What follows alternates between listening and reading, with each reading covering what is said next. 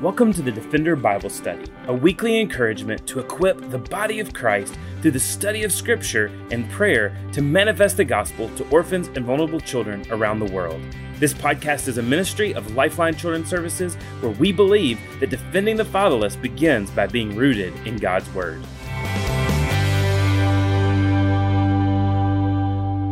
Good morning. It is Monday, March 21st, and this is Blake Wilson, Lifeline's Vice President of Operations, and we are going to continue our study through the book called Image Bearers, diving into chapter 4 today, and it's titled Racial Reconciliation and the Gospel. So this is where we're going to be spending our time today and for the next few weeks. If you guys haven't had a chance to read this book, I encourage you to pick it up. It's on Amazon. It's called Image Bearers by Herbie Newell, who is our executive director. Great book, and it's a joy to lead our staff through this over the next few weeks together as we dive deeper. So chapter 4 today, and really be looking at the topic of racial reconciliation in the gospel. And I wanted to start by just looking through those boundaries, intentional or unintentional, that we may have in our lives. And I know for my family and I, we are actively having conversations about fencing in our backyard. Do we want to build a fence? Do we not want to build a fence? And really, what is the purpose of a fence? And that's to block a view, to keep something in, or to keep something out. And I think, as we have these discussions as a family as to where do we want to put it? Do we want to put it right on our property line? Do we want to move it a little closer to the house? The whole intent of that fence for us as a family is to get more privacy. We want to be able to spend time in our backyard without being so close to neighbors and block out unwanted views and unwanted conversations, to give privacy for my family. But I think even beyond that fence, beyond physical fences, I think we all have things in our life and walls and barriers. They're not made of wood or picket fences or stone or whatever they may be, but they're personal obstructions that are blocking people from each other and from God. They're obstructions keeping those relationships apart, keeping those conversations apart, and ultimately keeping God from working in those situations. But I think where we dive in this morning and what we need to spend our time and focus and hopefully kind of reset ourselves is to reflect on the scriptures and the work of Jesus Christ, and to not forget that he came to break down those walls, to remove those walls, to tear down those partitions that are separating us from God, and to break down those barriers that keep us from one another. Because through his death and his resurrection, he's opened a way for us to have eternal life and to bring all those who believe into the family of God. It doesn't matter of status or skin color. All people who believe into the family of God. And this is what Ephesians chapter 2 says in verse number 14. He says, "For he himself is our peace, who has made us both one, and has broken down in his flesh the dividing wall of hostility, by abolishing the law of the commandments expressed in ordinances, that he might create in himself one new man in place of two, so making peace." And if you picking up so far in 2 verses, he said peace in both 14 and in 15. Verse 16 says this, "And might reconcile us both to God in one body through the cross, therefore killing hostility." So he is bringing peace through Jesus, and it comes through what he has done on the cross. That peace that we are looking for as individuals, that peace that we're looking for as a nation. And when we see the media and we see the hostility and we see the separation that's happening between races all across the news, let's understand that this hostility can come to an end through the cross. It is through Jesus. Christ has destroyed those barriers. And we're going to look in a minute at what he's done as he's created us in Psalm 139, and how he's shaped us and how those barriers can be overcome. but let's assure ourselves that we are keeping Christ at the center, and it's not us at the center. It's not our own motivations and our own preferences, but it is Christ that is at the center. And through him, we will find peace. And I think it's really a fresh reminder for us if you ever travel nationally or internationally, when you come in contact with somebody who is a believer, how there's a kindred spirit, how there's just a natural gravitation, and it feels like you've known each other for your entire life because of your hope and your faith in Jesus Christ. When Jesus is working in us and through us, we find such connection with believers. I was actually in a big box store the other day, and I heard some people that had just struck up a conversation in the vitamin aisle, and they began to talk about, I heard them say, "Are you a believer?" "Yes, I'm a believer. We're both believers." And they started talking about, where do you go to church? Where do you worship? And they just began to find this friendship in the middle of the vitamin aisle. But I think that's just not an isolated incident. I think we see that over and over again of believers that have a kindred spirit with one another, because it is Christ that brings that unity. It is Christ that brings that hope. And it's because of what he's done on the cross. So we have that reconciliation. We have that true relationship with God and with each other because of Christ's death. And that is how we find unity in the kingdom of God. There are many barriers that could divide us on, from status, to upbringing, to location. But race is one of those things that is very, very divisive. And I think we stifle Christ's love when we befriend those people who just look like us, or maybe who have just similar characteristics or likes of that we may have, and biases that we may have, just because we're comfortable in these certain lanes. Guys, we don't need to stifle what the Lord is doing in and through us because we don't want to befriend somebody that looks different. We have to be intentional to reach out of our comfort zone, to cross the divide, to work with people that are different from us. So Christ has knocked down those barriers, and he has unified all believers into one family, and it is through him and the cross and the Holy Spirit that unites these believers. And I think it's easy as a ministry like Lifeline that we could probably go to Psalm 139 and we could easily talk about how he has formed us and created us, because we go to this scripture a lot to advocate for life in the womb. And I think it is so important for us to acknowledge that life in the womb is truly that. It is life, it is creation that the Lord has made, but it doesn't stop there. It says there in verse number 16, that your eyes saw my unformed substance, and in your book were written every one of them, the days that were formed for me, when as yet there was none of them. So even before there were days, when the Lord was creating us, he knew all of the days for us. And each one of those days is a precious gift from our Father. He created us. He knew us. Each one of us were image bearers of Jesus Christ. Doesn't matter the color of our skin, the way in which we were shaped and created. We were image bearers of our Lord and Savior in the womb. But even beyond the womb, he knows our days, and every one of those days is created in him and for him. So how are we leveraging life beyond the womb? How are we utilizing our opportunity to bridge that gap, to view every believer as an image bearer of Jesus Christ? Are we getting out of our comfort zone? Are we bridging that gap, reaching out to others who are different? That's where these blessings can come from. The first few verses of Psalm 139 say this: "O Lord, you have searched me and know me. You know when I sit down and when I rise up. You discern my thoughts from afar. You search out my path from my lying down, and are acquainted with all my ways. Even before the word is on my tongue, behold, O Lord, you know it all together." Guys, the Lord knows all things. And if that's true, may our prayer be how this chapter rounds out. Search me, O God, and know my heart. Try me and know my thoughts. See if there is any grievous way in me, and lead me in the way everlasting.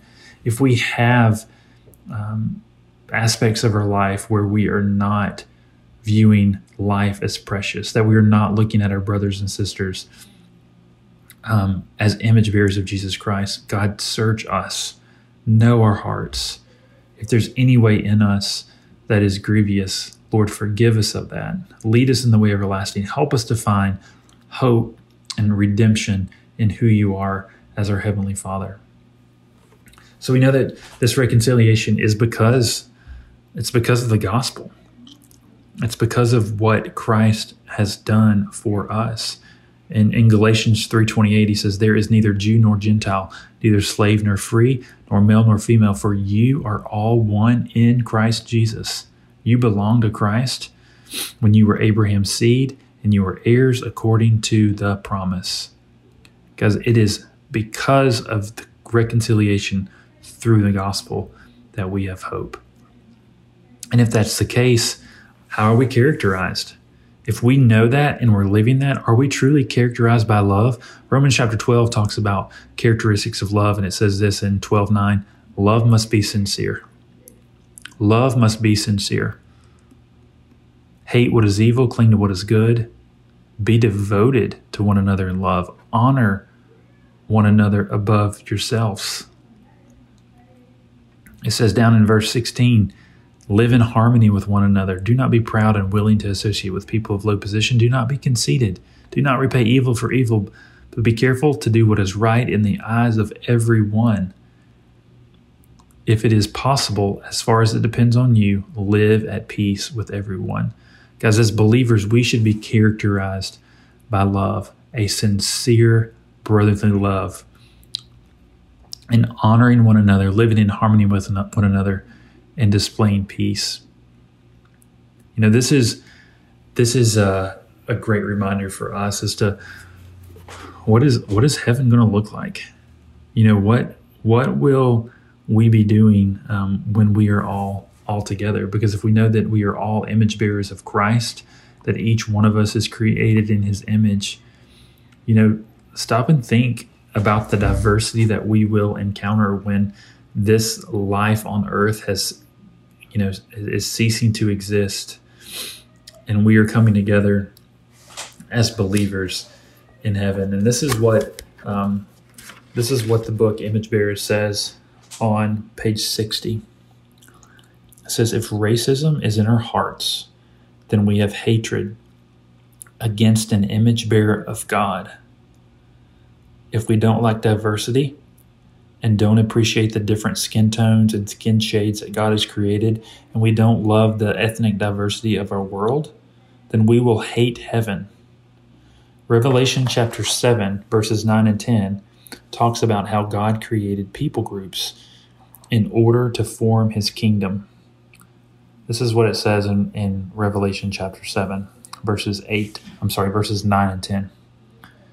And after this I looked, and behold, a great multitude that no one could number, from every nation, from all tribes and peoples and languages, standing before the throne and before the Lamb, clothed in white robes, with palm branches in their hands, and crying out with a loud voice, salvation belongs to our God, who sits on the throne, and to the Lamb. What a beautiful picture Revelation chapter 7 gives us of what heaven will look like. The diversity and skin tones and skin shades of what heaven will be. A time of worship that will just continue to be celebrated for eternity. Salvation belongs to our God, who sits on the throne, and to the Lamb. Guys, heaven is going to be a place of diversity. It's going to be a place of believers that may not look like us, that may not worship the way that we are comfortable worshiping here, on earth. But I think we all need those reminders of what it's like to worship with brothers and sisters who are different from us. And I think as we look at the news and the media now, and we see what's happening in our world with war and with conflicts, how we see people from different races, different backgrounds, different languages that are all worshiping the Lord in the midst of trial and in the midst of conflict. And I think as we see our brothers and sisters in Ukraine and the church come together in a time of stress, a time of uncertainty, a time of war, but we see them gathering together, singing their praises before our Heavenly Father, and just trusting Him for their next breath. And I think this is so encouraging for us as believers to be reminded of what heaven will be like. Every tribe, every nation, every tongue, every race will be there together, gathered around the throne, singing in their native languages to worship our God, and to know this is what we're seeing happen around our world now. We're not all together, but worshiping our King and worshiping our Father. So let's end our time together with this thought on racism. I think it's so powerful, and it's taken from our book, Image Bearers, and this is what it says: we must despise and be as grieved about racism as we are about abortion, because the issues are the exact same. They both devalue a person made in God's image. Because we have to be just as bothered about racism in our nation as we are about abortion, because they're both devaluing somebody that was created in the image of God. Let us break down those fences. Let us break down those barriers that we have built up around us to keep us in our zone, in areas that we're comfortable with. And let's remember that Jesus came to tear down those partitions that separate us, to bring us together, to bring hope of the gospel and the healing of the gospel together, so that we could become one family of God. So let's dwell on that this week. Let's focus on those barriers. Let's break them down, and remember the glorious celebration that heaven will be for us when Christ returns.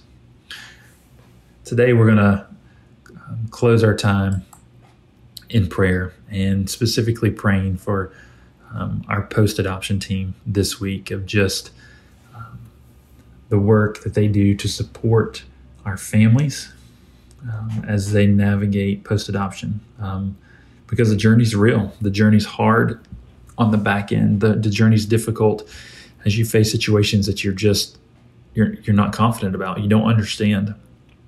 So let's pray for these families that are in the post-adoption phase. Let's also pray for our post-adoption team, and pray for them as they give guidance and advice and counsel to these parents. But let's also pray for these children that are struggling, that are adapting. It may be adapting to life in America. It may be understanding their adoption story. But let's pray for these kids too, as they adjust into the life with an adoptive family and understanding their adoption story. So let's pray. God, we are so thankful that you have allowed our ministry to grow, to develop a post-adoption support team. God, you have given us so many great counselors and caseworkers, parent coaches, bridge tutors, leadership teams, administrative teams that are all playing a role in supporting these families and these children across the nation. So God, we pray for these conversations. We pray for these current clients and these past clients that they're serving.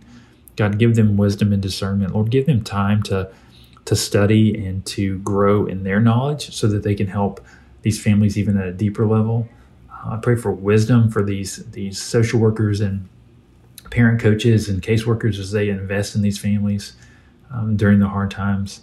Lord, give them the confidence that they need to invest deeply. And Lord, through it all, may they continually point them back to you as their hope. God, I pray for these families that are in these difficult situations, that are living it day in and day out with children in their home who may not want to be there. God, I pray for endurance. I pray for peace. I pray for the local church to be able to support them. Lord, for families and friends to truly understand how they can support this family, to jump into the hard things. Lord, I just pray for friends to surround these families. Lord, give them respite care, give them a break. Lord, give them a date night. Just give them time as a couple to remain strong in the midst of chaos. So, Lord, we pray for these adoptive and foster families that may just need a break. And Lord, lastly, I pray for these kids. I pray that you, Lord, soften their hearts. Lord, help them to adjust and adapt and embrace their life as an adoptee. Lord, you have a plan and a purpose in there for their lives. And God, I just pray that they are able to see that through you. So God, I pray for all of these things and ask them in your name. Amen. Thanks again for joining us for the Defender Bible Study. If you enjoy making this podcast a part of your weekly routine, we'd love for you to take a moment to subscribe, rate, and review the Defender Bible Study to make it easier for more people to find. For more resources and information on how you and your church can partner with Lifeline, please visit us at lifelinechild.org. Follow us on Facebook, Instagram, or Twitter by searching for Lifeline Child. You can email us directly at info@lifelinechild.org. We look forward to seeing you again next week for the Defender Bible Study.